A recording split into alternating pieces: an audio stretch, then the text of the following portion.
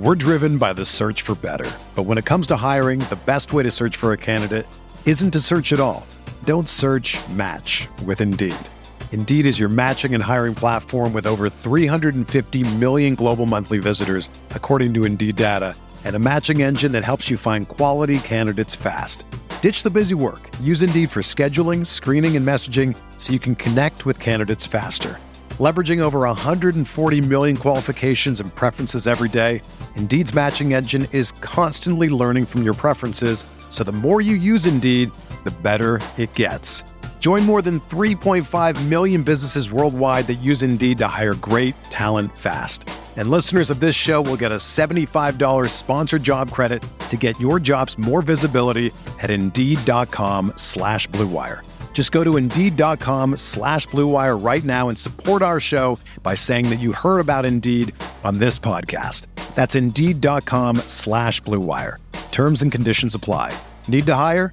You need Indeed.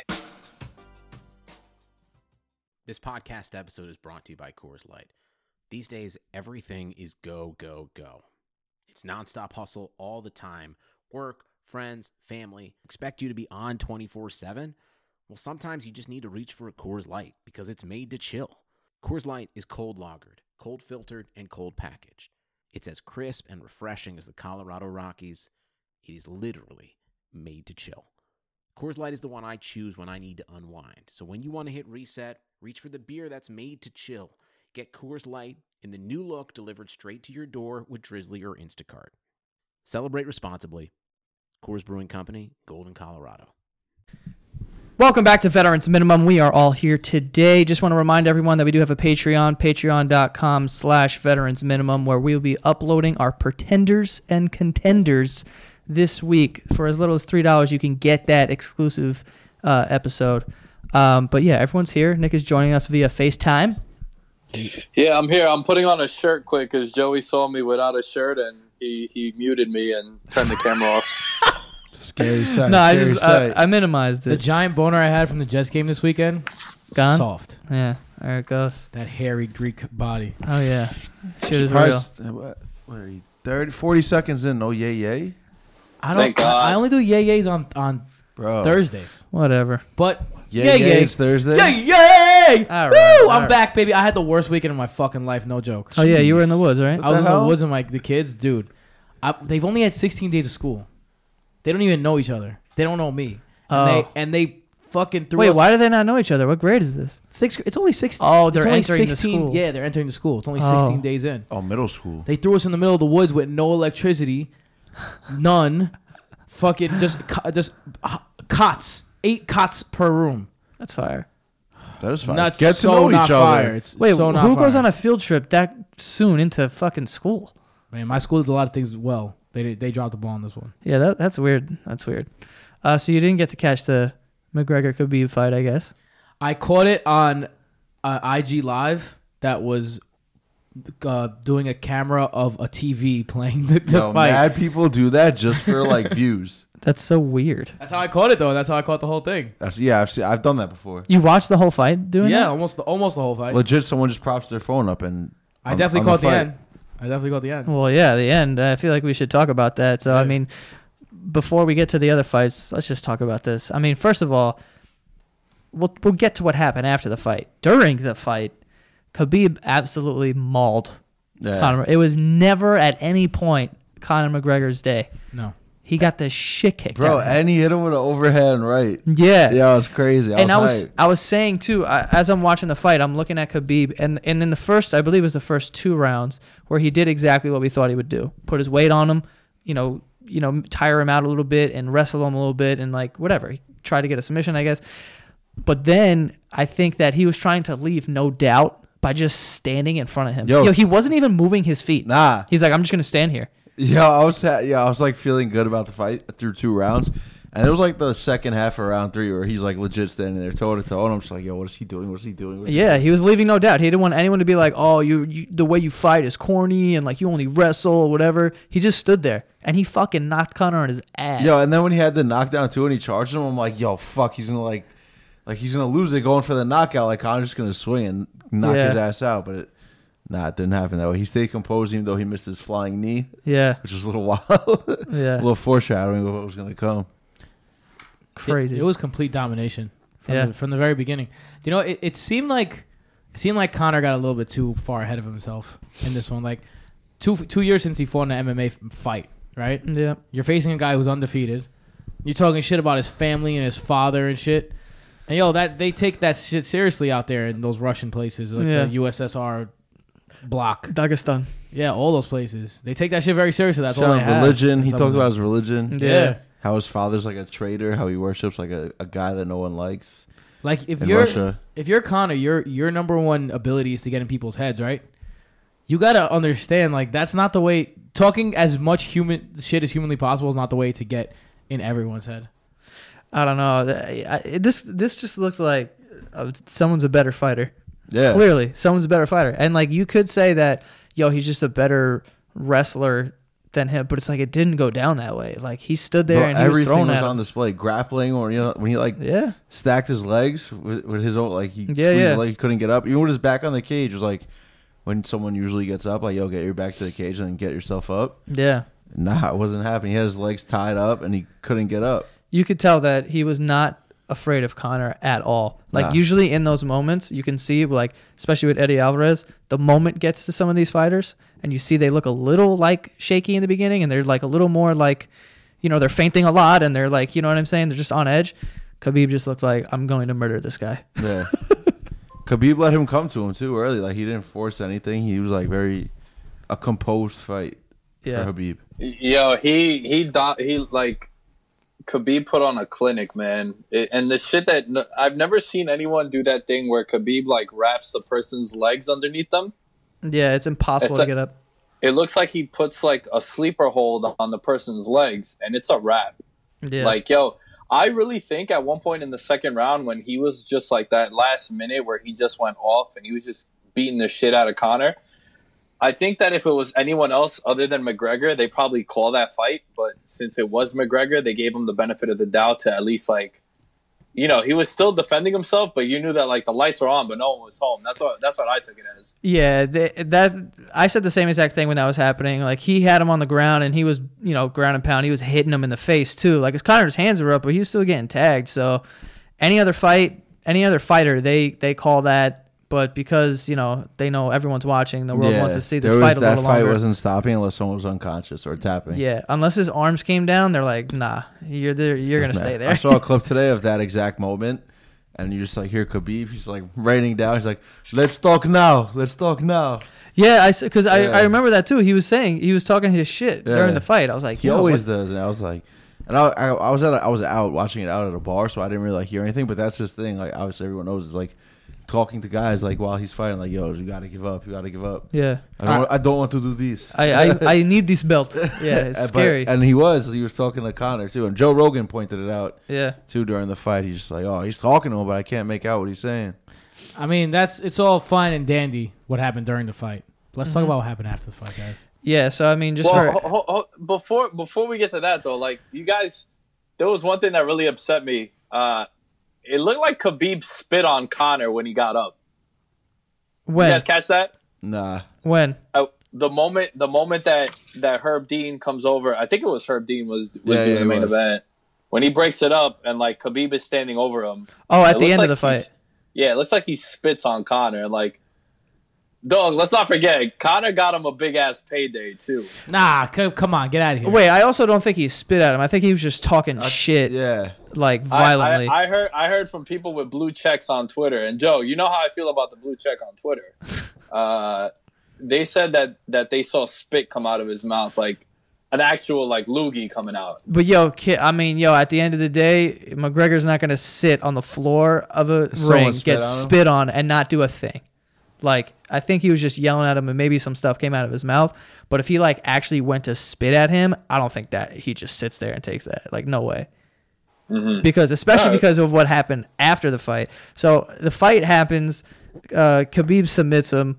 I think it was what was It it? was like a neck crank. It was an Alvin Kamara. It was like a rear naked. No, he was turn going neck for crank. he was going for the Alvin Kamara, but no, he was. Yeah, he did at one point. I know, but then he got him on like a neck crank and made him tap. But Then he like Khabib threw his mouthpiece against the fence towards Conor's corner, and then he jumped over the fence because I guess he was they were yelling at each other. So he jumped over the fence and went after that dude who spars with him. What's his name? Dylan Dennis. Dennis. He jumped feet first, like fucking the Karate Kid, at this dude, and then a riot just broke out.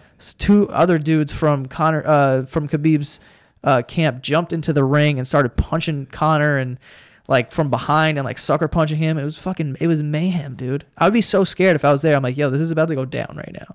Yeah. Which it did. It spilled out into the streets. There were people in the stadium and like the concourse, like people getting knocked out, people on the strip getting knocked out. Like everyone was just going apeshit. Like it was crazy, bro. There was a guy in the Joe Rogan podcast. I was watching it. I forget who it was, but former MMA fighter who's now a comedian. Brendan Schaub, yeah. And he was just like, yo, there's no way I'm going to this game. Like the Russians and the Irish, bro, they take their cultures very seriously. They take their drinking very seriously, so you know it's going to be out of hand. Yeah, and these guys are straight up not even talking about each other anymore. One of them's talking about Irishmen, and one of them is talking about Russians. And when you have a bunch of those guys, is a recipe for disaster. He's like, I would never go to this game. I mean, this fight. And Joe Rogan's like, yeah, you really think something's going to happen? Was he really? Yeah, lo and behold. Sure enough. Here it is, yeah. Yeah, that shit was crazy, man. Yeah, supposedly I was looking at after the fight. Joe Rogan had said Dennis was saying like some insulting shit to him from the corner, like during the fight. So I guess Khabib definitely heard that. Yeah. And like even all the buildup, like just from Conor talking all the shit he did. You know, these guys are human, and bro, I personally pin everything on Dana White. When you promote a fight with violence, like chaos is bound to ensue. I mean, bro, it's it's fucking UFC. It's violence. No, I'm talking about the bus accident. No, I know, but like that was how could legit you not? Criminal activity. I agree. Like that didn't need to be part of the video package. Everyone knew that. Yeah, but I also don't think that's the reason why he jumped over the cage. I think there was just some, crazy animosity, and McGregor got away with it for too long, and eventually someone's gonna slap you back. That's what I'm saying. That was another thing. During the fight, he slapped Conor. He did, like right? He was disrespected. Yeah, he slapped him, and then he showed his hand. He slapped his shit. Yo, it was crazy. It was a disrespectful ass fight. See, that's what I'm saying. He embarrassed him, bro. I'm sure he spit on him too. I I'm don't sure know. of it. Yo, it's crazy. But that's where you're drawing the line? What? Spitting? No, but yo, I'm saying like after the fight is over, the fight's over. Like if you get spit on, you get up and you defend yourself. Like someone jumped into the ring and came at him. It wasn't like Conor was like, hey, please stop. He threw a fucking punch at him, Like he's going to defend himself. So after the fight is over, you're not going to spit on me. Speaking about throwing punches, did you guys see Conor's head get knocked back and forth by those fucking big Russians that came to attack him? Did you see Yeah. before that though when this stuff was going on outside that this guy Abu Bakr, Yeah. Khabib's cousin, who fights in PFL, he's fighting in like 2 weeks in the playoffs for like $1 million. He climbs the cage like simultaneously next to Conor, and Conor just like it's like they're on the top of the cage, and Conor just wails on him. Yeah. And like he has a big ass black eye. He posted on Instagram like, "Yo, he suckered me," and they both get back down, and that's when the other guy jumped in the cage and they started beating on Conor. Yeah. So it was crazy. It was a nice little scrap, nice little scrum. Yeah, I definitely don't fault Khabib. I personally don't fault Khabib for any of the activity like that transpired after the fight. It was. I mean, it's kind of classless though, like jumping over the cage. I feel like that's a little too crazy. I just think like, yo, at the end of the day, you're a human being. If someone were to shit on my father the way they did leading up to it, where you kept it composed the whole time leading up to the fight, you didn't lay a finger on him, you didn't say anything. And it's whack too, because at these press conferences when Conor's talking all this shit, Khabib doesn't know English that well, or well enough to respond fastly. So every time he's talking, like, say something, like, Conor don't let him speak. And he can't. Like, he's soft-spoken. So he finally got his chance to lay it all out, and he took it out on everyone in his way. I feel him on that. I just, like, for me, you gave the people a reason to be Conor fans again, because now he looks like the victim in this situation. Interesting. Like, if you were, if you're Khabib and you just win that fight, the only thing we're talking about is how much better you are than Conor McGregor. And you just exposed him completely. If they fight again, I have no faith that Conor wins that fight.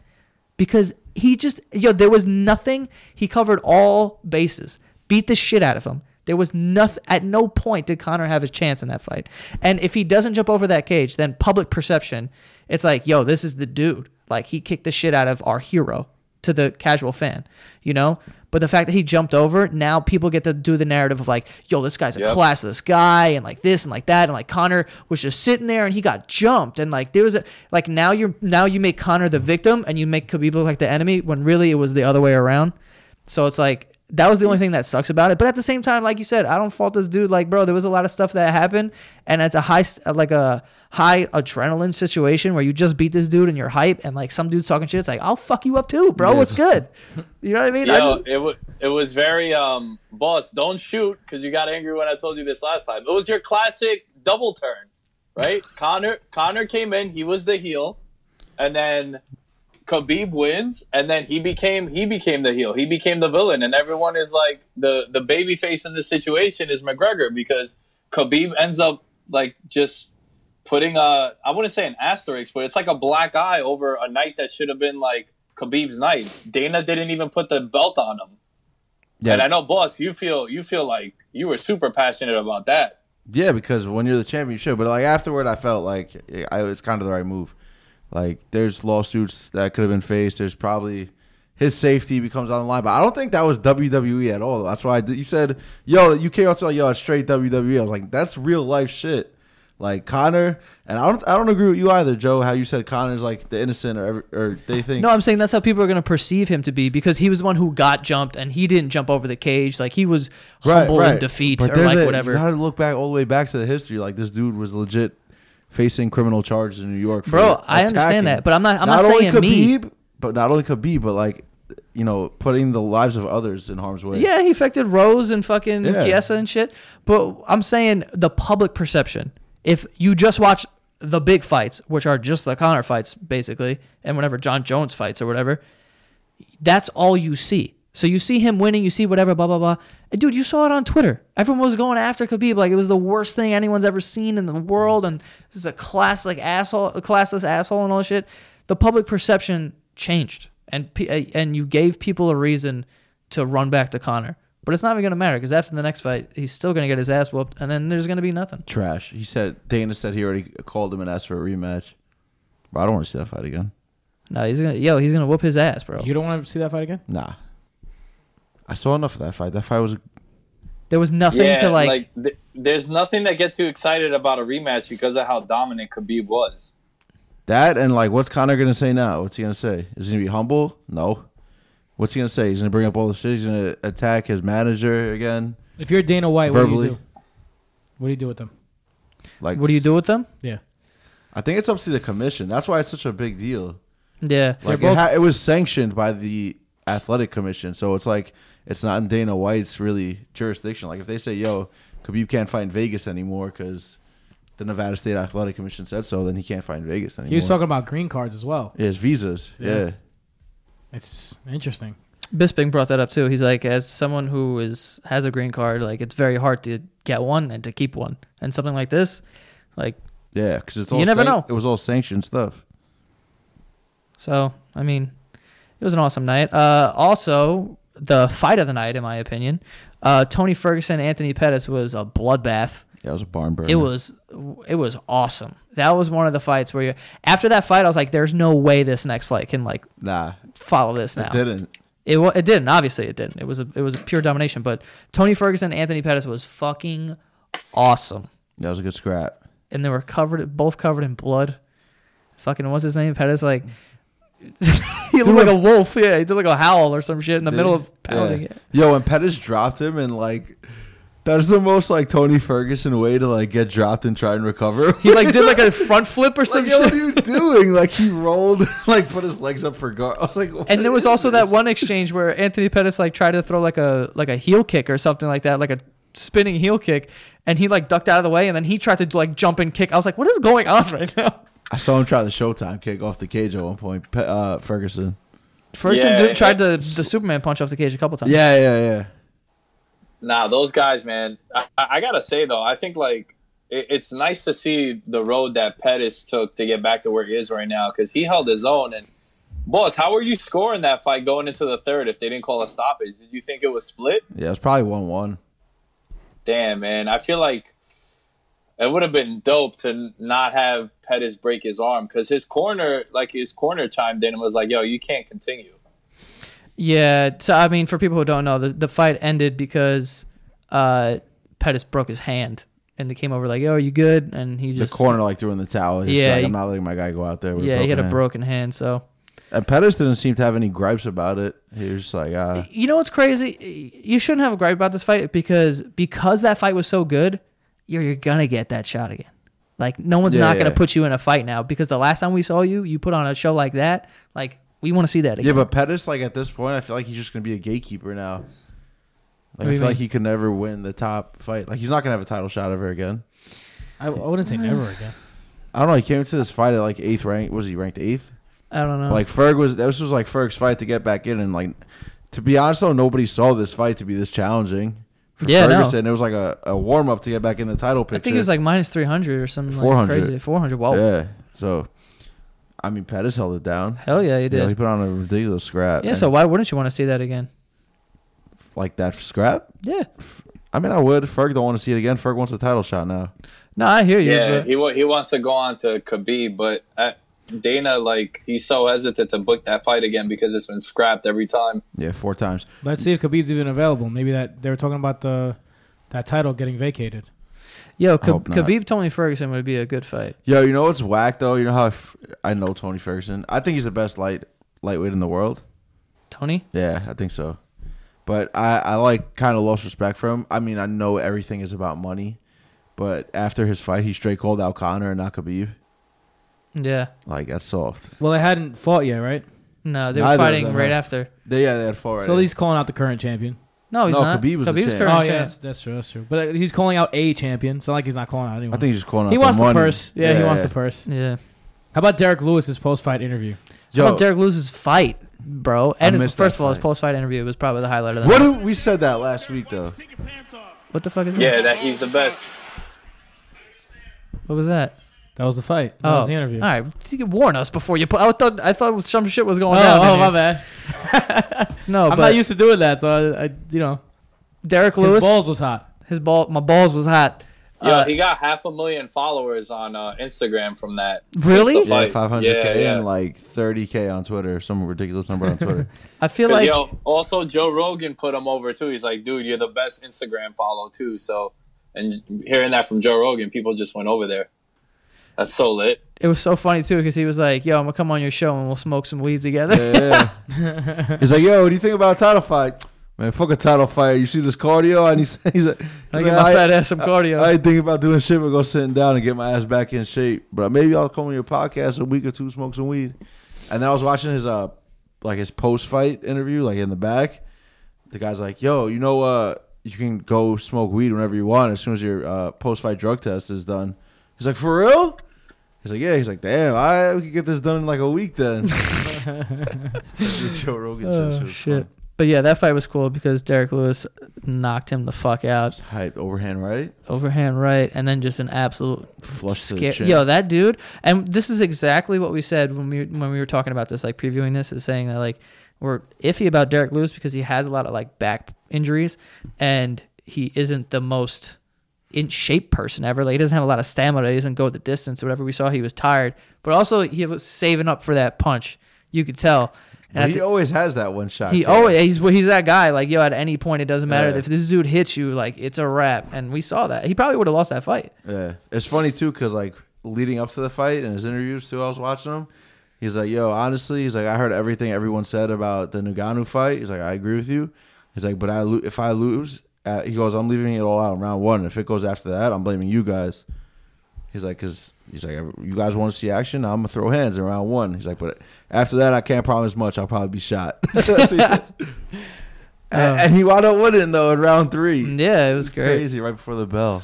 Yo, what's funny was right before that knockout, I told my friend, I was like, yo, I'm going to go to the bathroom. This fight's going to go to decision. And, like, that took 2 steps, and then he dropped them, and the place went bananas. Yeah, that was Yo, nuts. Black Beast. Black Beast, man. Also, I mean, we gotta get into the recap of Week 5 in the NFL. But the last thing I want to say is Dominic Reyes. Nice. What? I missed that fight. You missed it? I was watching the Yankee game. Damn. I mean, OSP's kind of past it. So Did he knock him out? Yeah. OSP is so chinny though. Oh no! It was a decision. Was I it? went to a decision. Yeah. Yeah. No. Word. He dropped him at the end of the round. Yeah, Like, I thought it was like, over, honestly, Yeah, a because lot of people were people just did. walking around, but he dropped the shit out of him, and I was like, oh, wait, did he knock him out? So that's why I got confused. At the bell? Basically, yeah. Word. Nah, because I remember OSP's last fight, like Tyson, he beat Tyson Pedro.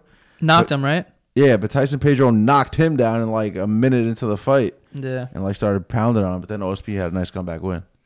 Yeah. All right, cool. So yeah, that was a cool card. We're gonna see what happens in the future with the UFC. But let's get to the NFL here. We got a recap of week 4, or 5 rather. Anyway, let's talk about the first game on the slate here. Patriots Colts. Patriots ran away with this one, 38-24. Had this as a high fucking Thursday night game? confidence pick. Yeah, the Thursday night game. I had it as my number 1 overall pick. The only problem is I only got 16 points this week because same shit happened with Nick. I pressed submit, everything was fine, and then I went to check on Sunday and it didn't go through. Oh wow, Super whack. damn, you're tight. I think it was because I was in the woods and when I pressed submit and it just didn't go through. I'm tight though. I'm really tight. I think that's the only game. Oh, I picked like 3 or 4 games right this week. Horrible week. Yeah, for me. 2 of them were on the fucking show though. Nah, I'm 0-2 right now. Oh, you are? Yeah. Oh damn, I might have a good week. We didn't even talk about this game. Yeah, never mind. No, there's not much to talk about. I mean, Sony Michel and James White together it's another backfield that you could probably start both of those guys on your fantasy teams going forward. Yeah, And because like James White plays a lot of like slot for them too, and they got Edelman back. They worked him in very Patriot-like, where the first pass of the game goes to Edelman, and then Josh Gordon provided a deep threat for them down the field that they haven't had in a really long time.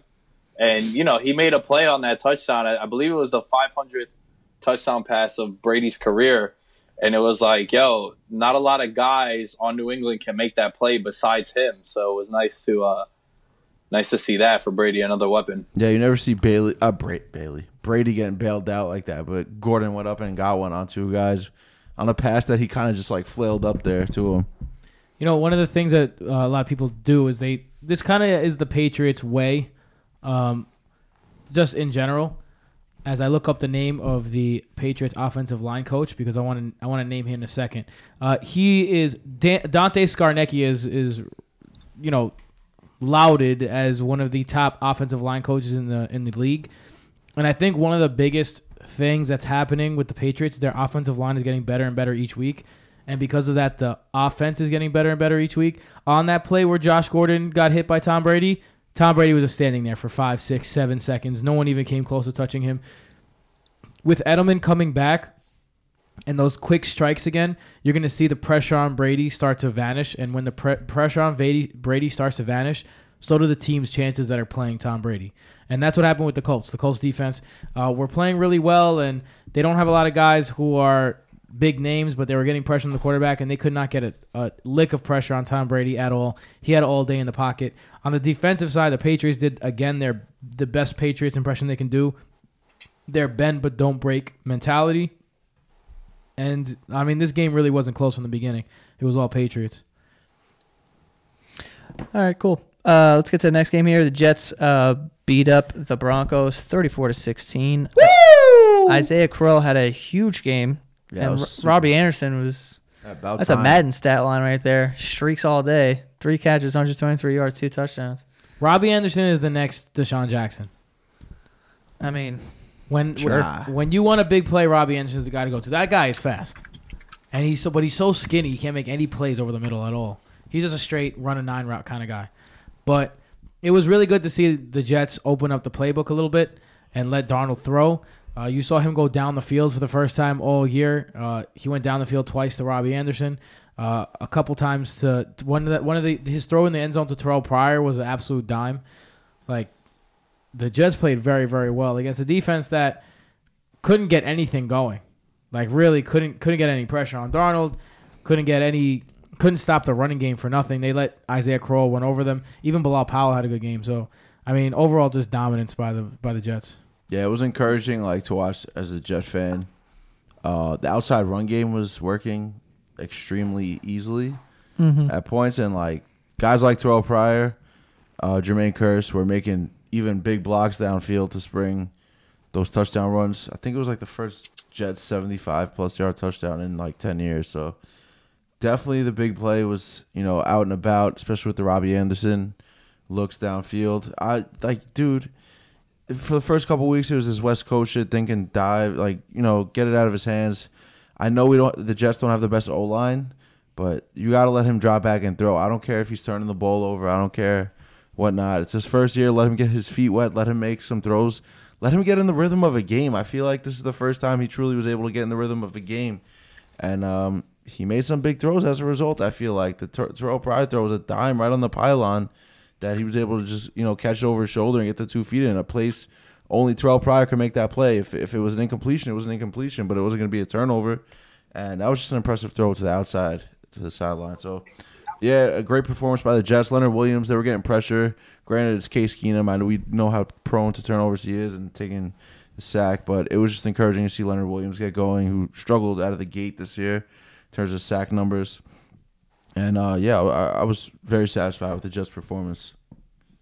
Yo, Darnold only completed 10 passes. Seven different people caught passes. But, they didn't need him to throw much because they had over 300 yards rushing. And they just controlled time of possession the whole time. And I don't know, this was one of my picks. I was very confident in the Jets because, it was a rough spot for Denver. They played a game down to the wire on Monday Night Football, and then they had to travel east for a 1 o'clock game. It's a spot that I usually like to target. And, I mean, their defense looked pretty bad. And Robbie Anderson got going, too, which was something we've been waiting for all year. On the other side, if you're the Broncos, how much are you regretting the decision to sign Case Keenum to an $18 million a year contract? Well, it's only for 2 years, so they could cut him after this year. All right, but how long until this year you make a move? Because it feels like, as of right now, when they are down big in the game, they're incapable of coming back. Yeah, it's one of those, it's a similar situation to what happened when Matt Flynn signed with the Seahawks, where Russell Wilson came in and lit it up. But, it got to a point where even though they gave him $12 million a year, they had to start Russell Wilson. And, Chad Kelly in the preseason was lighting it up, too. And he's the backup right now. They got rid of Paxton Lynch, who they used the first-round pick on for Swag Kelly, Impey's boy.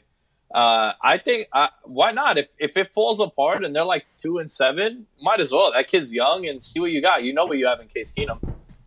Man, that would be a really big black eye on John Elway. I think at that point, ownership's got to consider maybe John Elway's not the guy for the job. Because you think about John Elway's career, right?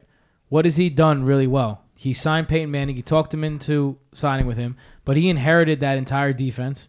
He inherited the entire offense around Peyton Manning, and now you fast forward 5 years later, and you have the same exact weapons, on both sides almost, and you haven't made any adjustments. You haven't made any. All your draft picks have missed, almost all of them. There's got to be a point where you're like, hey, maybe John Elway's not cut out for this. I don't know. I still feel like you get a serviceable quarterback on the Broncos.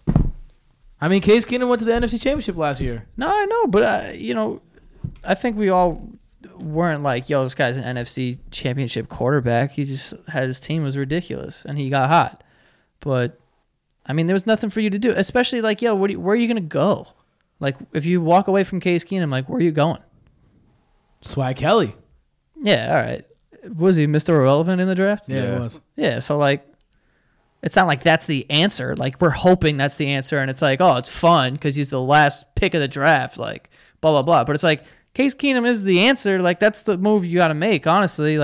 On a team that he's, the Vikings, he played so well that year. It's you have to go there. So I don't really fault him for taking Case Keenum. It's you had no other choice. They're only 2-3 right now, too, so it's not like a desperate move needs to be made, I'd say. And like Nick said, they were coming off a tough loss in the way they lost to the Chiefs on Monday night in your home stadium, and then they had to travel east on a short week. So I'm not ready to make the move yet. I don't know, man. If I wonder if Case Keenum would have got $18 million from another team had the Broncos not signed him in the second day of free agency. Like, I wonder if anyone else would have been willing to pay that. Yeah, but they Because didn't have a choice. They do. They had the 5th pick. Who are they getting with the 5th pick? Josh Rosen, Josh Allen were both there. Lamar Jackson. Like, you guys are quick to, in the chat on Sunday, not you guys, say Saquon Barkley. They got to take a quarterback. What about the Broncos? Broncos were in a position to take a quarterback. And they chose to go Keenum as their guy for $18 million a year and take a defensive end, which they already have one. Yeah, There's I guess. got to be a point where you second guess that too. I mean, I don't know, man. It's hard to argue that someone who has as good of a year as Case Keenum did, you're not going to sign this dude for under $20 million. Like, it's not like the worst move in the world. It's not like signing fucking Jamarcus Russell. Like, it's not terrible. I think they also did that with the intentions of thinking that Paxton Lynch was going to be their guy. And then when they saw how bad he was in the preseason, they were just like, damn, maybe we should have took a quarterback. But it's easier to say that then. But that's another mark on John Elway, in my opinion, too, because if you're going into the season thinking that Paxton Lynch is your guy, and what he really ends up being is a cut from the roster and no other team gives him a chance, how are you evaluating your quarterbacks? Yeah, but also it's like, do you want to take a risk on someone right now, or do we have, like, this team's only getting older? I mean, the weapons that they have, Emmanuel Sanders and, Demaryius Thomas too. It's like, all right, how are we going to wait until a rookie quarterback develops enough to where we can win a Super Bowl, or can we get this guy who was just in the championship game to just be serviceable? We have weapons. Just get him the ball. You know what I'm saying? Throw screens to Demaryius. Let him fucking do his thing.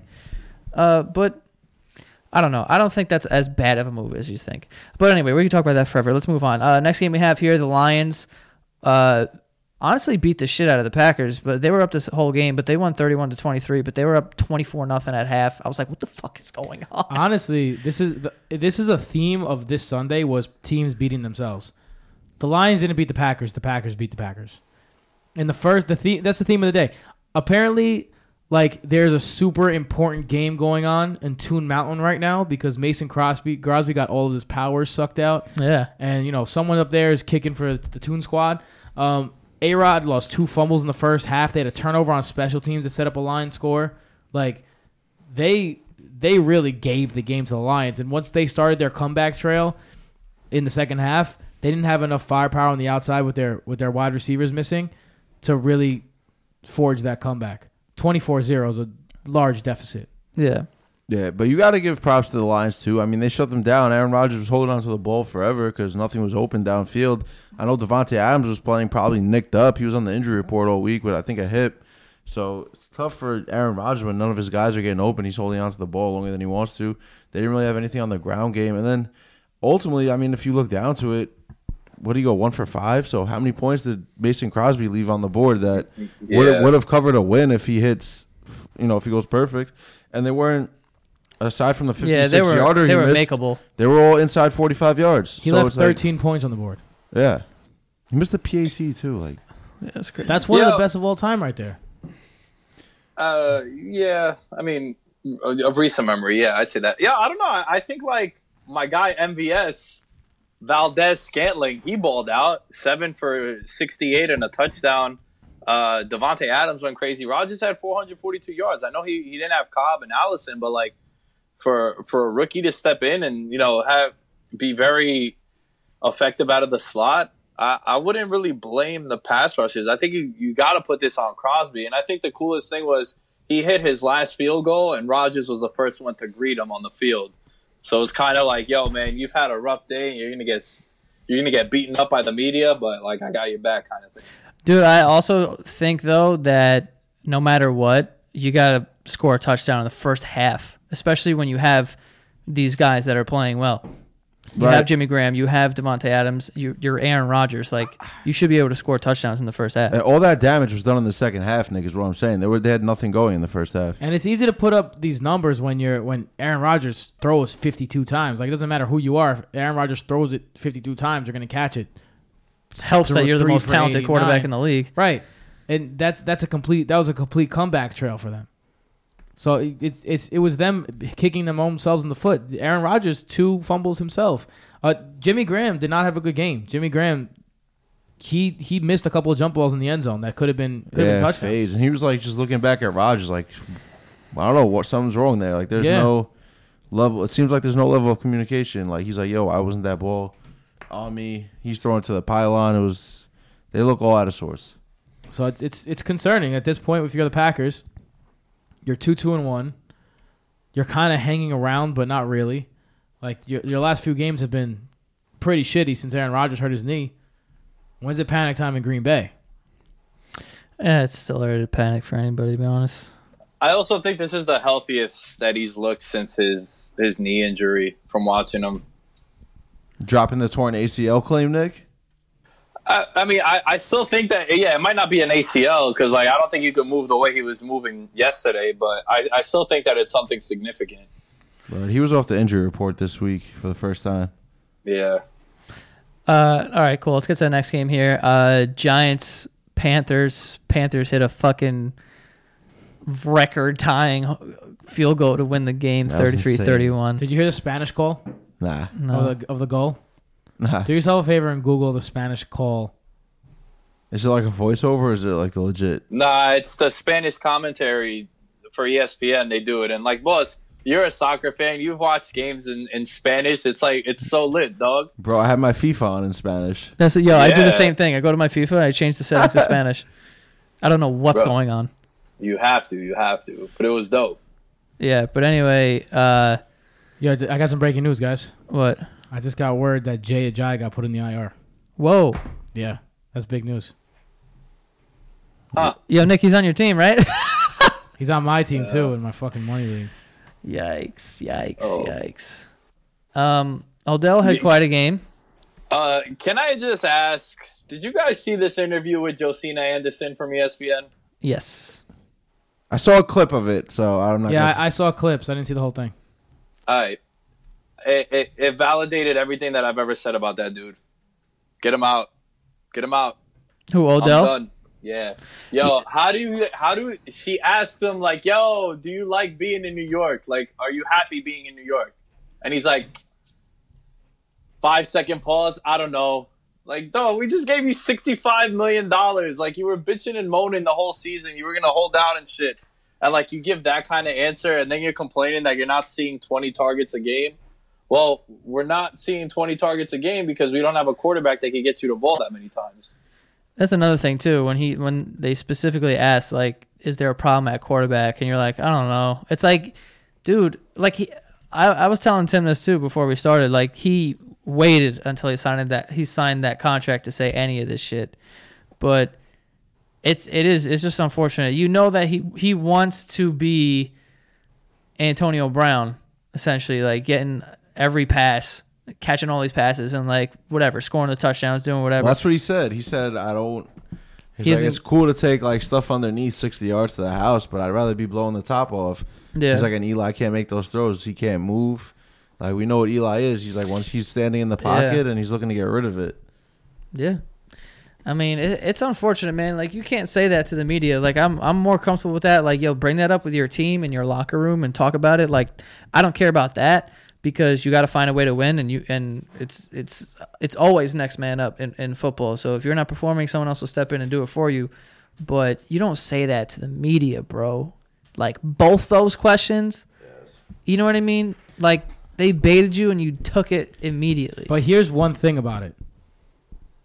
Like Pat Shurmur said, it can galvanize the locker room. It did, right? The guys kind of came together. And what else? It forced the hand of the Giants coaching staff, which, not for nothing, the Giants offense had their best game easily.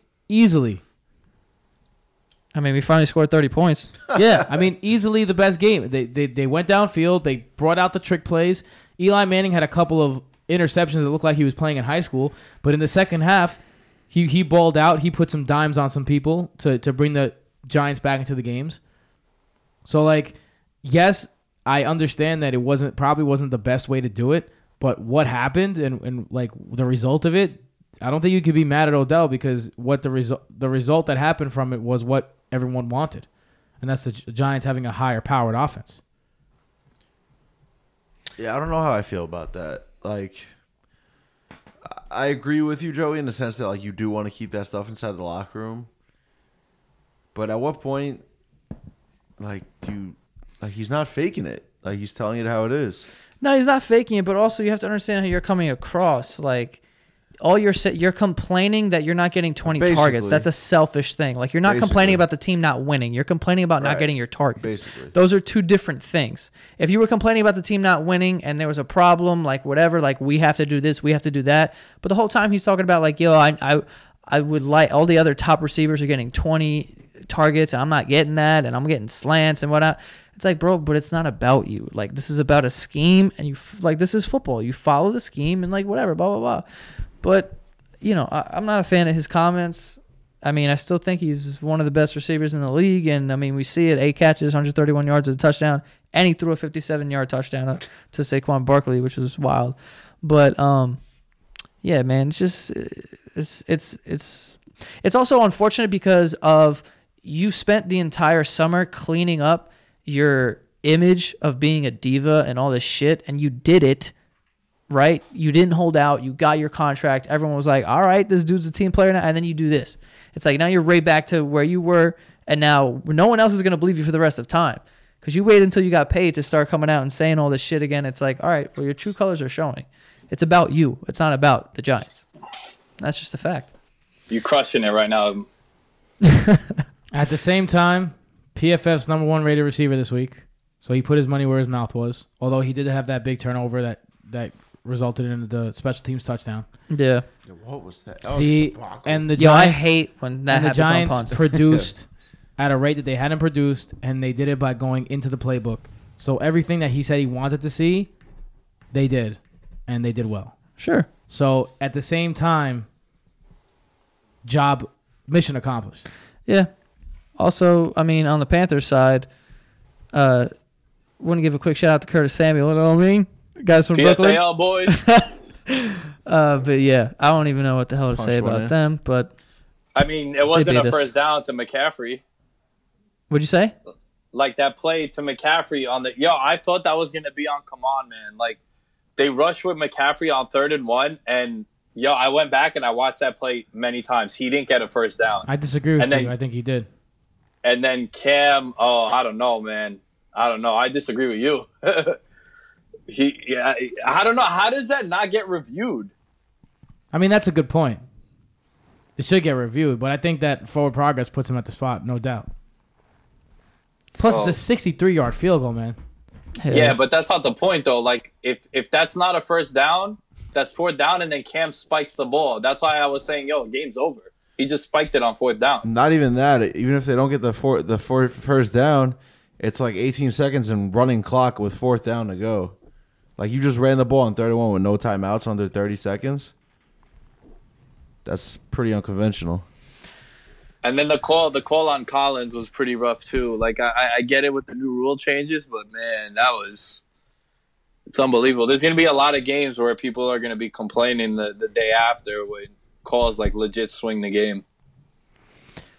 Yeah. All right, let's move on. Next game we have the Bills beating the Titans 13-12. A lot of interesting stuff happened in this game. I feel like games like this, you can't really like take the Titans serious as a contender. Yeah, you can't put up 12. I mean, this lose to the is. Bills. I feel like the Titans' MO this year. It's the Titans' MO every year. It's just like we're gonna kick field goals and maybe score 1 touchdown a game and hope our defense can hold the fort down. Like their offense just looks so inept. Derrick Henry. Every time I'm like, yo, this dude. There's no way he can't succeed the way he's built to be a running back. And, like, he still finds ways to fail. Yeah, you also got to, like, just throw the ball at Deion Lewis. Stop giving him the ball. If you're the Titans, though, you have this game, right? And it's sandwiched in between back-to-back games at Jaguars, home against the Eagles. Then you're at the Bills. Then you got the Ravens and Chargers coming up next. Like, this could just be a letdown spot for the Titans where they take the Bills for granted. I mean, I don't know, man. They were still in the game. Like, this offense... A team who beats the Vikings like that, you can't... Like, at any point, you got to feel like, this is possible. We could lose. I mean, the Vikings lost at home. I would say, though, the Bills did have an average starting position of the 40-yard line. The opponent's 40-yard line. So that's a different kind of game. They did just get shut out. If you're the Titans, this is the quintessential letdown game. But this has been the Titans' MO a long time. big win. They look great. Everyone wants to crown them. And then all of a sudden, they come and they do a stinker. Yeah. This has just been their MO. Is Marcus Mariota good? I'm not a fan. I don't know if he's good or not.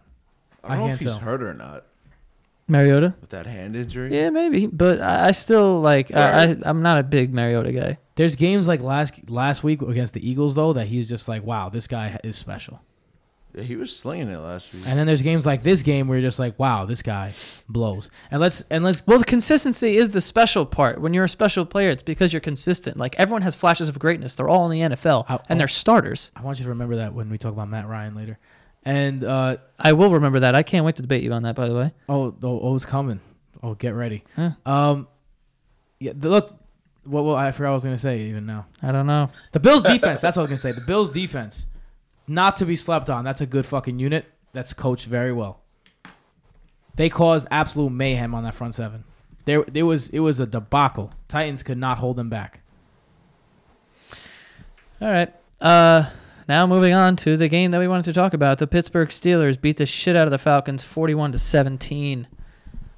Go ahead. Say it. Go ahead. Matt Ryan continues to show that he's overrated, and it's the inconsistency of just this. Everyone had this game as the biggest. Oh yeah, let's take all fantasy players on all sides. This is exactly the type of game that Matt Ryan shits the bed all the time. He puts together two pretty good home games. Everyone wants to crown him again. Listen to these numbers at home and on the road this year. His completion percentage drops 20 points. His average length of target drops 4 yards. His touchdowns 10-1 on the road. He's at 3 in 2 games. His quarterback rating drops 50 points from 137 to 77. If you look at his splits in his career on grass and on turf, it's not even close. He's so much better at home. On top of that, something that I forgot to mention, I don't know how I forgot to mention, his numbers when his team is trailing in the fourth quarter are absolute shit. When tied with less than 2 minutes to go, he has 0 touchdowns and 2 interceptions. In his career. His quarterback rating is 39.3. When tied with less than 4 minutes to go, 2 interceptions, no touchdowns. His quarterback rating is 44.5. When he's trailing with less than 2 minutes to go, 6 touchdowns to 7 interceptions. When he's trailing with less than 4 minutes to go, he has 13 interceptions. This guy, clutch time is, I don't know how he got the name Matty Ice.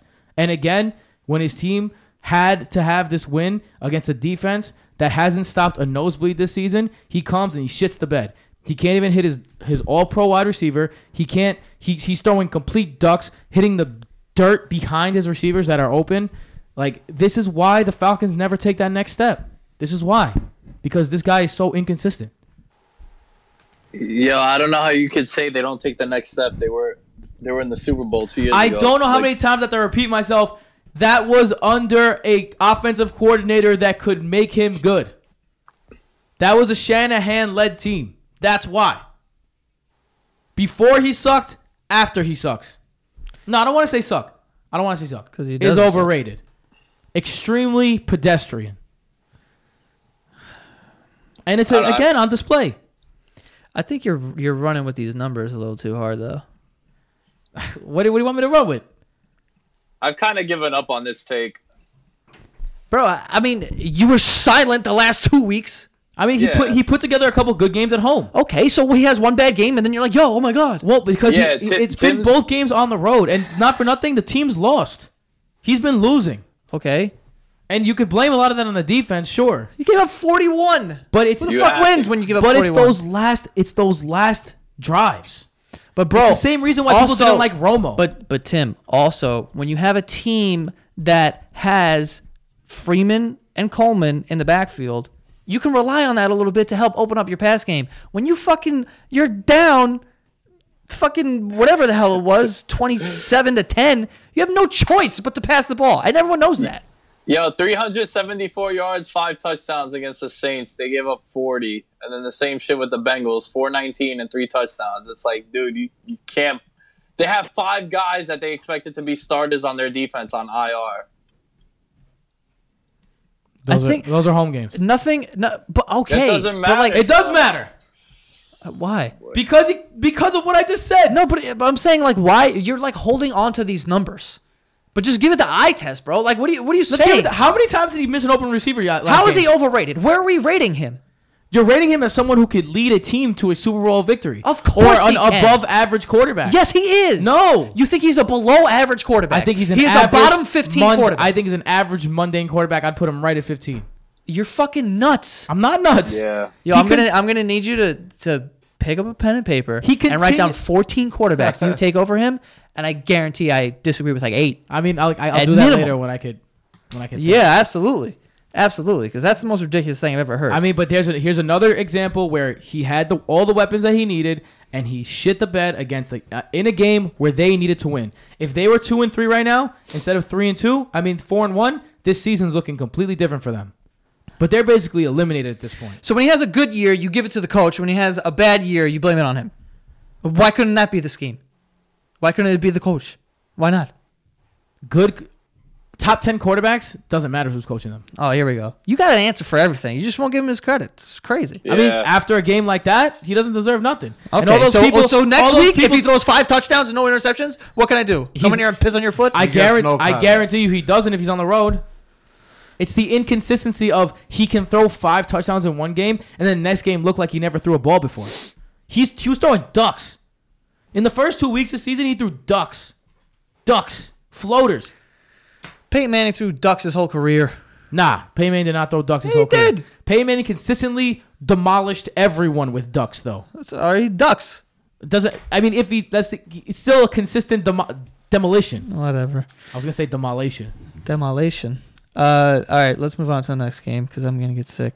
But hold on, let me just say, also, we didn't talk about the Steelers, but Antonio Brown has a game, 6 catches, 100 yards, 2 touchdowns. That was late. That was And- all late. Yeah, and James Conner, though, was the one. James Conner. He had 110 yards, 2 touchdowns early.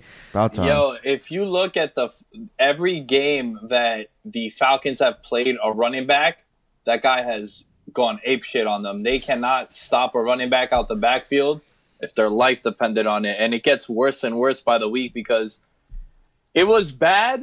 It was a bad defense that you wanted to target running backs with when they had Deion Jones and Keanu Neal and Allen. And now they don't even have those guys. So it gets worse and worse. Yeah. James Conner was the key to this game. When the Steelers run the ball like that, they're a completely different offense. He's catching the ball, too. He had 75 yards. Yeah, that's Now they're saying that if he keeps up this production, that it might be a committee backfield when Bell gets there. Get the fuck out of here. I wouldn't even be surprised if Bell is the second, third down back. Nah, chill. Yo, I wouldn't be surprised. that was hotter than the fucking Matt Ryan Yeah, shit. you're out of control. Yo, Mike Tomlin. Nah, I'm just saying what I heard on Roto World. I think that Bell takes it maybe like after game 1. I don't know about that. I don't know. Look, a pretty big hole just opened in Philadelphia that Le'Veon Bell will fit into pretty nicely. Please God, no. Move on to the next game. We got the Browns beating the Ravens 12-9. Exciting. Shout out to Baker Mayfield throwing 340. Yeah, he was slinging He it. was slinging it. I like that they're letting him throw. He's making those rookie interceptions right now. Yeah, fuck it. Yeah, gotta Let him get do him it. out of the system. That Rashard Higgins touchdown was a little fucking weird. Fucking wide open. I don't know what the hell happened on the Ravens side on that. The best moment of this game is when the game ended. Hugh Jackson put up 2 in the air. Yeah, yeah. I really think he didn't know that the game ended. I don't think he did either. He really. I don't know what the 2 meant. But There was he two- put up. There was 2 seconds left on the clock. He was telling everyone to get back on the sideline. Meanwhile, the game ended, yo, and this guy is a head coach. Yeah. And, I don't know. Maybe it's because they got their second win or some shit, but I found that pretty funny. I don't know what he thought, like the game would keep going because there's still time left on the clock. That's what I swear he was referencing because he kept waving everyone off the field like, yo, there's 2 seconds left. My man doesn't know that after the first possession, that next score wins. It's funny because the Browns for so many years had so many breaks go the opposite way and break the opposite way. There was a couple of spots in this game where the Ravens, if they would have it was a game of inches. If they could have converted on some of these things, they could have easily taken control of this game. Specifically, one big one, Michael Crabtree gets hit right in the hands in the end zone, drops the ball. They end up not scoring on that drive. So that's one of those things that in the past, the Browns, that shit goes against them. Now they're getting those breaks. I think what you get out of this game is that the Browns defense is for real. No real rhythm was ever found by the Ravens, and this is a Ravens offense that's been pretty good this season so far, putting up a lot of points specifically through the air. They shut down Michael Crabtree, like I said. They shut down John Brown, who's been killing teams. Buck Allen didn't do much damage out of the backfield. Alex Collins only had 59 yards rushing. So great job by this Browns defense, who continues to show week in and week out that they're the real deal. Yo, Denzel Ward is amazing. Word. Yeah. That guy he's starting to get me nervous on this Derwin James proposition that I've laid. Right, boss? Don't celebrate after a couple of weeks. Yeah. No, only you can. Nobody else. Do you know what's funny? Word. Everyone killed them for not taking Bradley Chubb. As of right now, I know it's only 5 weeks. Denzel Ward, opposite carrot sign. I Did mean, you say it's just opposite like carrot sign? Yeah, Jesus. greater than the sign. carrot. Yeah, not the carrot. Greater than Oh, sign. wow. I didn't even Bradley know what that Chubb. meant. I don't even know. Jesus Christ. Carrot. Got it? No, carrot goes on top though. I think. Yes, No? that's why I said like sideways carrot. Okay. Yeah. Whatever, greater than sign. All right, dogs? Yeah, be an adult. This is greater than sign, all right? Next game. Bengals beat the Dolphins 27-17. 27-0 run. Ugh. Another game where it's just like, dude, do you want to win at all? They're up. The Dolphins completely blew the game. They're up 17-3 going into the fourth quarter. Then they ended the game with a 3-and-out, and then 3 straight drives with turnovers to end the game. 2 fumble returns for a TD, interception. Disgusting. Absolutely gross. And then the Bengals, all they need is a little momentum. That team is, once they get momentum, they're scary because they got a lot of talent. And AJ and Dalton's playing out of his mind right now. Yeah, well, he's got another guy besides AJ Green now. Yeah, there's just nothing going on for the Dolphins right now, particularly on offense. Yeah. Like, it's just Jakeem Grant, big play, or nothing, really. I mean, I kind of expected more out of Kenny Stills, take on the number 1 receiver role. There's nothing there besides Albert Wilson and Jakeem Grant. Danny Amendola they brought in. He hasn't done much. They haven't really utilized him out of the slot properly. And Kenyon Drake apparently can't run the football anymore. They're using Frank Gore's out touching him. So there's a ton of problems there. And the defense, which we all thought was a good unit, got lit up last week by New England, division rival. And now I know they were ahead 17-3, and they did have a good, first 3 quarters of the game, but they really fell apart. I shouldn't say they fell apart because they were starting in, bad field position due to the turnovers, but they were giving up points. So I don't know what's going on with the Dolphins right now. 3-0 start, 2 losses in a row. Bad losses when you look at, what was at stake last week in New England with a chance to kind of bolster that 3-game division lead to a 3-game lead, and now this one up 17-0. So a lot of problems right now with Miami. Yeah. Do you know what's the worst part? You got an offense that's sputtering like this, and you have a guy in Kenyon Drake that, honestly, every time he gets the ball, he does good things with it. No. And you continue. What do you mean no? Bro, he hasn't done any good things this year. He has no opportunities. He can't run the ball when he gets to his opportunities. Dude, he's had no opportunities. I think he's had like 6 carries at most. Like, they're not giving him the chance. How is Frank Gore getting double the amount of carries? Frank Gore hasn't looked terrible. Yeah, but he's getting what boss means is like he's getting like he's had a 14 carry game, he's had an 11 carry game, and he's not really doing anything with it. what? Those were the first 2 games of the season. Yeah. All right, so what has he gotten since then? He's gotten nothing. He hasn't seen the ball at all. Against the Patriots, he ran the ball 3 times. Yeah, they got game scripted out of that though. All right, then what about in the passing game? They're not doing anything on offense. They don't hit him in the passing game either. 1 for 13 in the passing game. This is your most dynamic player on offense. Easily. He had 6 carries for 46 yards. That's a 7.7 yards per carry. He was the long reception on the day. Yeah, 20-yard catch in the end zone. That was The first thing he's done all season. That was the long reception of the day. This is the first time. Like, how many times do you have to see this guy perform? All he did was perform last year. Why he doesn't get the ball more? It's beyond my comprehension. All right, next game we got Chiefs beat the Jaguars 30-14. Blake Bottles throws 4 picks. Blake Bortles. Yeah, exactly. Mahomes, no touchdown for the first time this year. And 2 But picks. But I still feel like he was very like solid though, man. Like he picked up a lot of third downs too, got moving on the ground as well. I like, he's so fun to watch. Completed passes to 9 different players. At least 9 different players in the Chiefs had at least 10 yards from scrimmage. He also ran one in. Travis Kelce is completely unguardable. He threw the ball 38 times. They ran the ball 30 times. They snapped the ball 68 times. It's ridiculous. Yeah. That's a crazy offense. Now, a lot of that has to do with the fact that Blake Bortles looks like a young child.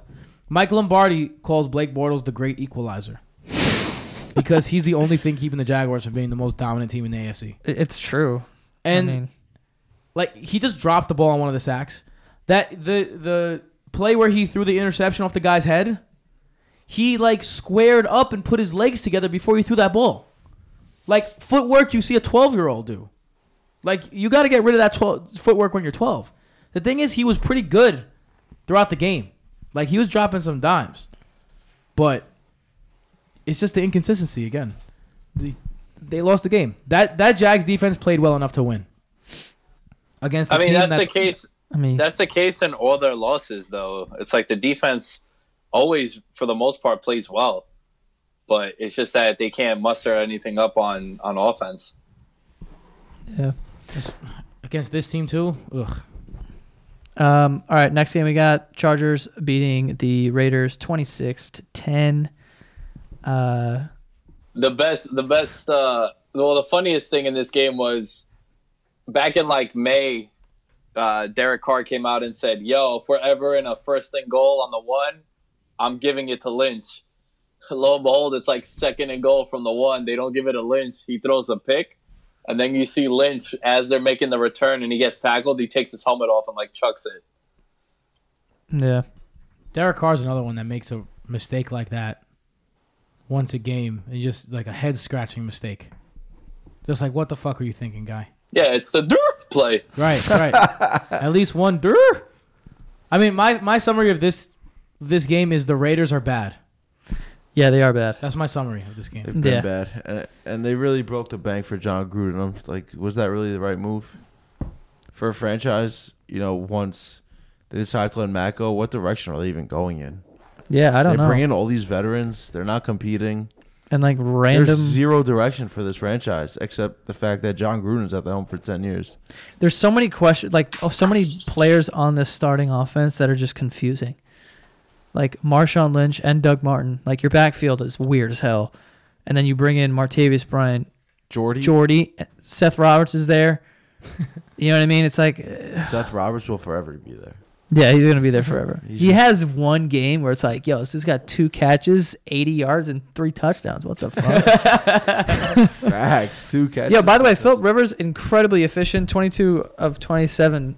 339 yards, 2 touchdowns. Austin Eckler was getting in the game too. This dude, I wish I was just in that fucking building just to be like, yo, are we playing this dude or not? Like, I just want him to be on my fantasy squad so bad, but I can't decide. And I had him on his bench, but you know what I'm saying? Yeah, he took that one to the house. He's a good player though, man. I like Austin Eckler. I feel like he's gonna float around the league like a Darren Sproles type of player. Yeah, he's a really good scat back. The Raiders remind me playmaker. Yeah, definitely. The Raiders remind me of the Knicks a little bit. Like, they had a great owner who bring a lot of wins to the franchise, and then that owner dies and leaves it to his son, and his son just kind of makes outrageous statements to the media and then tries to reach back to the past to recreate some success and fails. It's like the story of the Knicks. For real. R.I.P. James Dolan Sr. Jesus. All right, cool. Now, next game we have, the Vikings beat the Eagles 23-21.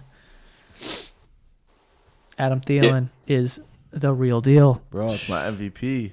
Yo, he's nasty. I think it was like he was the first player in all first 5 games to have 100 yards. Ever. Yeah. This guy's lighting it up, man. Making plays. And Kirk is throwing dimes too, man. Yo, that's why Kirk got paid. Yeah, Kirk is the real, bro. And he threw 3 or 4 dimes while he was like getting hit and falling backwards. Mm-hmm. Crazy. Really good. But I think this game, again, fell into that same category of more than the Vikings won this game, which they did a lot of things to win this game. But one thing that they missed out was that Philadelphia did well was on third downs and in the red zone, Philadelphia really tightened up. And they didn't allow touchdowns and they didn't allow third down conversions. The Eagles beat themselves. 3 big drops on third down that would have extended plays. 2 by Alshon Jeffrey. 1 by Wendell Smallwood. Wendell Smallwood, something that Joe Buck made very clear was Wendell, not Wendell. Jay Ajayi, unforced fumble right in the red zone, just dropped it. They were 2 for 9 on third down. That offense isn't in rhythm yet. I think that better days are to come for the Eagles, but right now that offense looks like it's lost. It's scary, too. I think better days are come for the Vikings once they get a running game going with Dalvin Cook. I mean, he's been out with that nursing an injury. And Lat Murray, I mean, he's just Lat Murray. Like, there's nothing special there. And it's why I know Mike Zimmer has harped on, like, yo, we don't want to be the team that throws the most in the league, which they were coming into this week.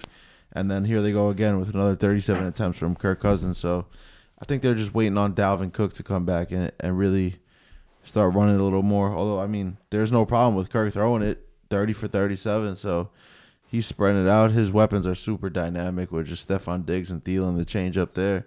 And even he trusted Laquan Treadwell. I remember on a big third down he hit him short. Laquan Treadwell made a play to get to the sticks. So, I mean, it's kind of firing on all cylinders right now. The defense, after we talked about that being a weak point, made some plays. Like Tim said, the Ajayi fumble.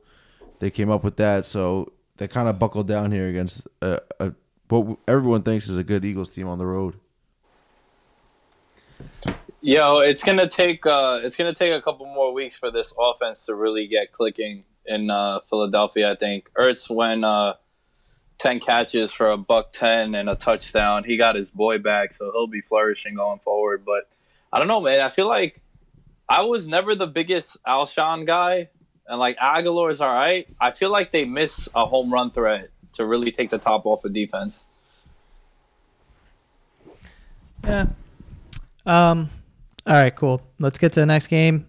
Rams beat the Seahawks 33-31. Got a little shaky here. I thought good game. The Rams were going to get their first loss. Jared Goff didn't have the best game in the world, but luckily Todd Gurley had 3 touchdowns, I think, for the second time this year. Yeah, fucking Rams, 5-0. I want to say first, thank you, Todd Gurley, for allowing me to completely dominate the Santa Gato Studios Fantasy League.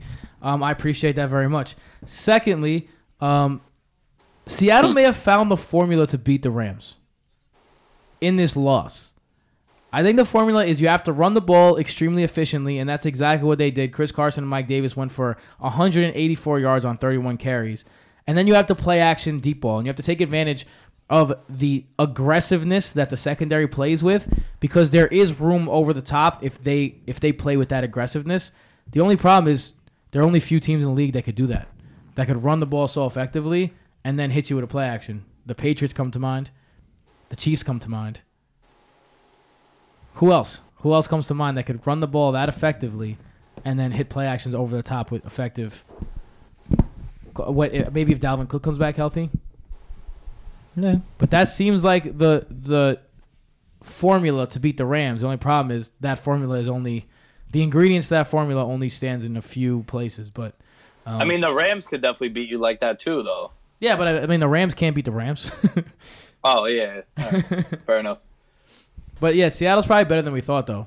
The defense did a good job. I don't think so. I don't like Seattle. I don't know, man. Their defense played well. They stepped up against Gurley. Got stuffed a couple times at the goal line. Now there's only so much you could do, but they picked off Goff twice. One of them was a Hail Mary, but they still picked him off twice. Mm-hmm. They made some big stops. I think Seattle's a little better than we originally thought.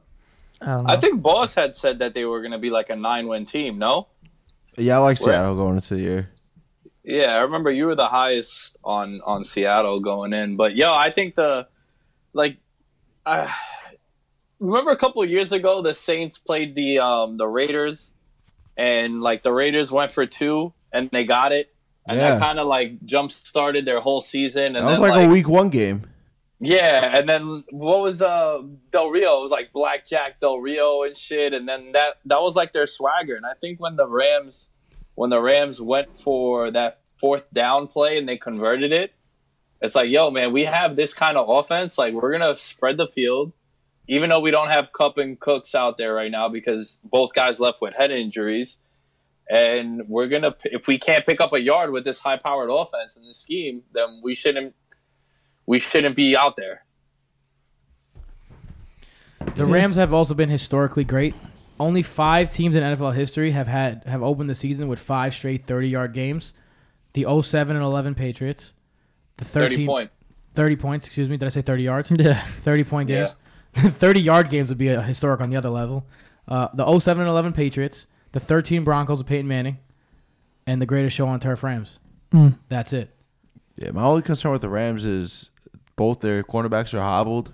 And we saw Marcus Peters. I know Marcus Peters makes some big plays, but he also gives us some big plays. And he got toasted by Ty Lockett by like a good 5 to 8 yards. On a play action where he was being too aggressive in the box. It wasn't even close. He's known for that, though, to be aggressive. That's what I'm saying. Like, he makes big plays that, kind of, I guess, evens it out. But And when Talib gets back, Talib Kweli, when he gets back, it's a wrap. Boom, boom, Oh, my God. because he's aggressive too. So if there's one way you can beat the Rams, it's like using their aggressiveness against them.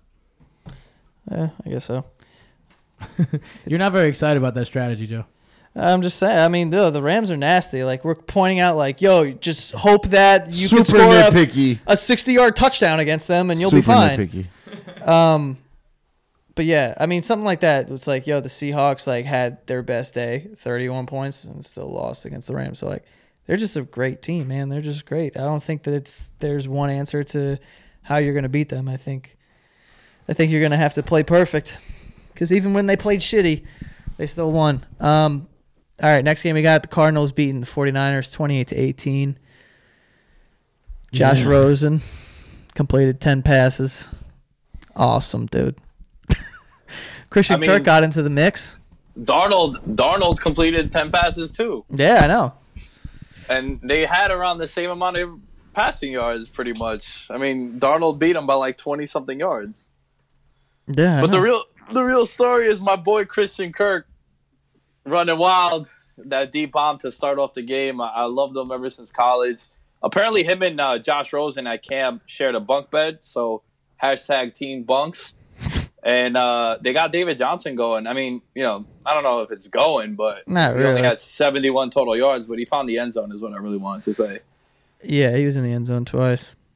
But, I mean, Never. also, I will say, to Josh Rosen's defense, there were a lot of drops in this game.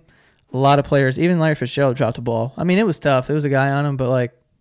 Larry's had the dropsies. He dropped 3 balls last game, too. He's not used to his ball coming out of Josh Rosen's hand. I don't know. Larry been in the league since Eli, bro. He's shot too. Yeah. C.J. Beathard played okay. Put up some gaudy numbers, 349 through the air, 50 on 54 attempts. Man, can we pour one out for Matt Breida, man? Those dudes always getting banged up, and like somehow it's like not serious. It's crazy because he's really good. He continues to just torch every time he gets the ball. In the passing game, yeah, but in between the tackles, his game has really developed this year.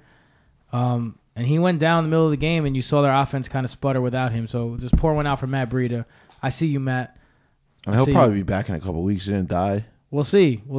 He's gonna be out a month. It says now. He's getting an MRI and a sprained ankle, so it came back as a mild sprain. It could be anything. Well, sprain is a sprain though. A mild sprain. It came back already. They already did the MRI. Per ESPN, Tim, you should use ESPN instead of Yahoo. You know what I'm saying? Fuck Yahoo. MRI reveals mid-ankle sprain for 49ers running back Matt Breida. Per report. Yep. Oh, shit. I almost just read the wrong thing. All right. Now, the last game that we have on the slate before the Monday night game, which is happening tonight. The Texans beating Dallas in OT 19-16. The battle of good old Texas. Z could not do shit. Yo, if I'm the owner of the Texans, I'm going into a room with Deshaun Watson, and I'm playing Russell Wilson highlights and being like, yo, that's how you run. Yo, he got leveled. It's unbelievable how dumb coaching staffs are. How do you have this guy running where, like, yo, last week against the Colts in the second half is where he finally looked like the Deshaun Watson that took the league by storm last year, And you're having him run these sweeps where, dude, defenses can't hit a quarterback. So when he becomes a runner, he's no longer a quarterback. And he was getting tattooed by Jalen Smith and Van Der Esch. And it's, you're talking about bone-crushing hits. And it's like, how do you want Brandon Weeden to start? Because that's your backup. And we know how bad that gets. Like, come on, man. I mean, you can only say so much about that because in the press conference after the game, Watson said, hey, this is how I run. There's nothing you can do about it. I'm gonna do this. I play the game 100% hard. This is why he reminds me of Vince Young so much, this guy, man. Just kind of a flash in the pan kind of thing because also you're behind that offensive line who continues to be the worst offensive line in the history of football, and you hold the ball for that long, bad things are going to happen. And bad things have been happening. They've been getting bailed out because of their stretch of games to open the season. They got the Giants, who they ended up losing to, Colts, Cowboys, and Bills all in a row. And then after the Jaguars, they got the Dolphins and Broncos. They're not playing a hard schedule, and they're getting bailed out by this easy schedule that they have. But Deshaun Watson is going to end up not playing in these games if he keeps doing this. Yeah, that's the only thing. Like, you got to their schedule to start the year was hard, but it does get easy. Like Tim just rattled off. A lot of those games that we thought would be hard aren't as hard as we thought they would be. So it's actually even easier now. And like, this kid, Kiki Kuti, he's balling out at QT. Look at Tim correcting me on the name. Look at this. I had him on the last name. I had him on the waiver wave last week. That's why. That's another weapon that Watson is really comfortable with, right? I think he has like 170 yards in 2 games, and he also caught an end around too. So between Hopkins and Fuller had a really, really quiet game. He finally doesn't score a touchdown with Watson. And as someone that's been Team Lamar Miller, Alfred Blue looks like the better running back of the two. He had 119 total yards. And, this is a pretty good offense. Ryan Griffin even got going, too, with these additions. I think, watch out for the Texans. I wasn't ready to sell my stock yet because of how good the schedule was going forward. Yeah. When's the Texans bye week? Is it next week? Oh, no. Maybe. I don't see them on here. No. Let's play the Bills next week. No, but they don't have this in like week order. It'll just say, what was yesterday's date? The 7th. Oh, yeah, it's not next week. Deonta Foreman is eligible to come off the IR, the PUP list, after week 6. And all signs point to him being ready. If you're going to have a fantasy team, add him now. I mean, gave the ball to Alfred Blue 20 times. He got 8 catches. Seems like a guy to have. Yeah, that guy. Lamar, off you go. Texans, week 10, they have a bye week. Yeah, it's like first week in November. Yeah. Word. All right, cool. Well, that's our recap. We're going to go watch the Monday Night Football game right now. Let you know how that goes. Record the waiver wave coming out tomorrow at 11 a.m. Yeah, well, the Yankee game is on as well, which we will have that up on the TV as well. But yeah, Tim, where can they find you? At Tim Pachop on all social media outlets, but only if you're feeling real frisky. The waiver wave comes out on YouTube, veteransminimum.com/YouTube. YouTube.com/veteransminimum, I mean. Every Tuesday at 11 a.m., giving you enough time, all you guys on the West Coast, all you guys on the East Coast, to watch it and then pick up your guys. Not to flex or anything, but I am currently dominating on my fantasy league, so come see me, bro. Oh, and BrotoFantasy.com for any fantasy advice as well. Nick? At The Lamb Show on Twitter. If you guys could do me a favor, fans of the show, can you just go and retweet the tweet that I have pinned on my profile? I'm trying to get on Bill Simmons' show. I'm shooting my shot, Cousin Sal, with the Jared Goff MVP. If you go and check out that tweet, I'd greatly appreciate it. That's the only thing that I ask of you guys. Thank you very much. Balls. At NDeVito27 on Twitter and the Gram. And you guys can follow me on Twitter at Joe Santagato, and go follow the show at Veterans Minimum and our Instagram page, Veterans_Minimum. And yeah, that is all. See you guys next time. Peace. Let's do it again. This is the story of the one. As a maintenance engineer, he hears things differently. To the untrained ear, everything on his shop floor might sound fine, but he can hear gears grinding or a belt slipping. So he steps in to fix the problem at hand before it gets out of hand. And he knows Granger's got the right product he needs to get the job done, which is music to his ears. Call, click Grainger.com, or just stop by. Grainger, for the ones who get it done.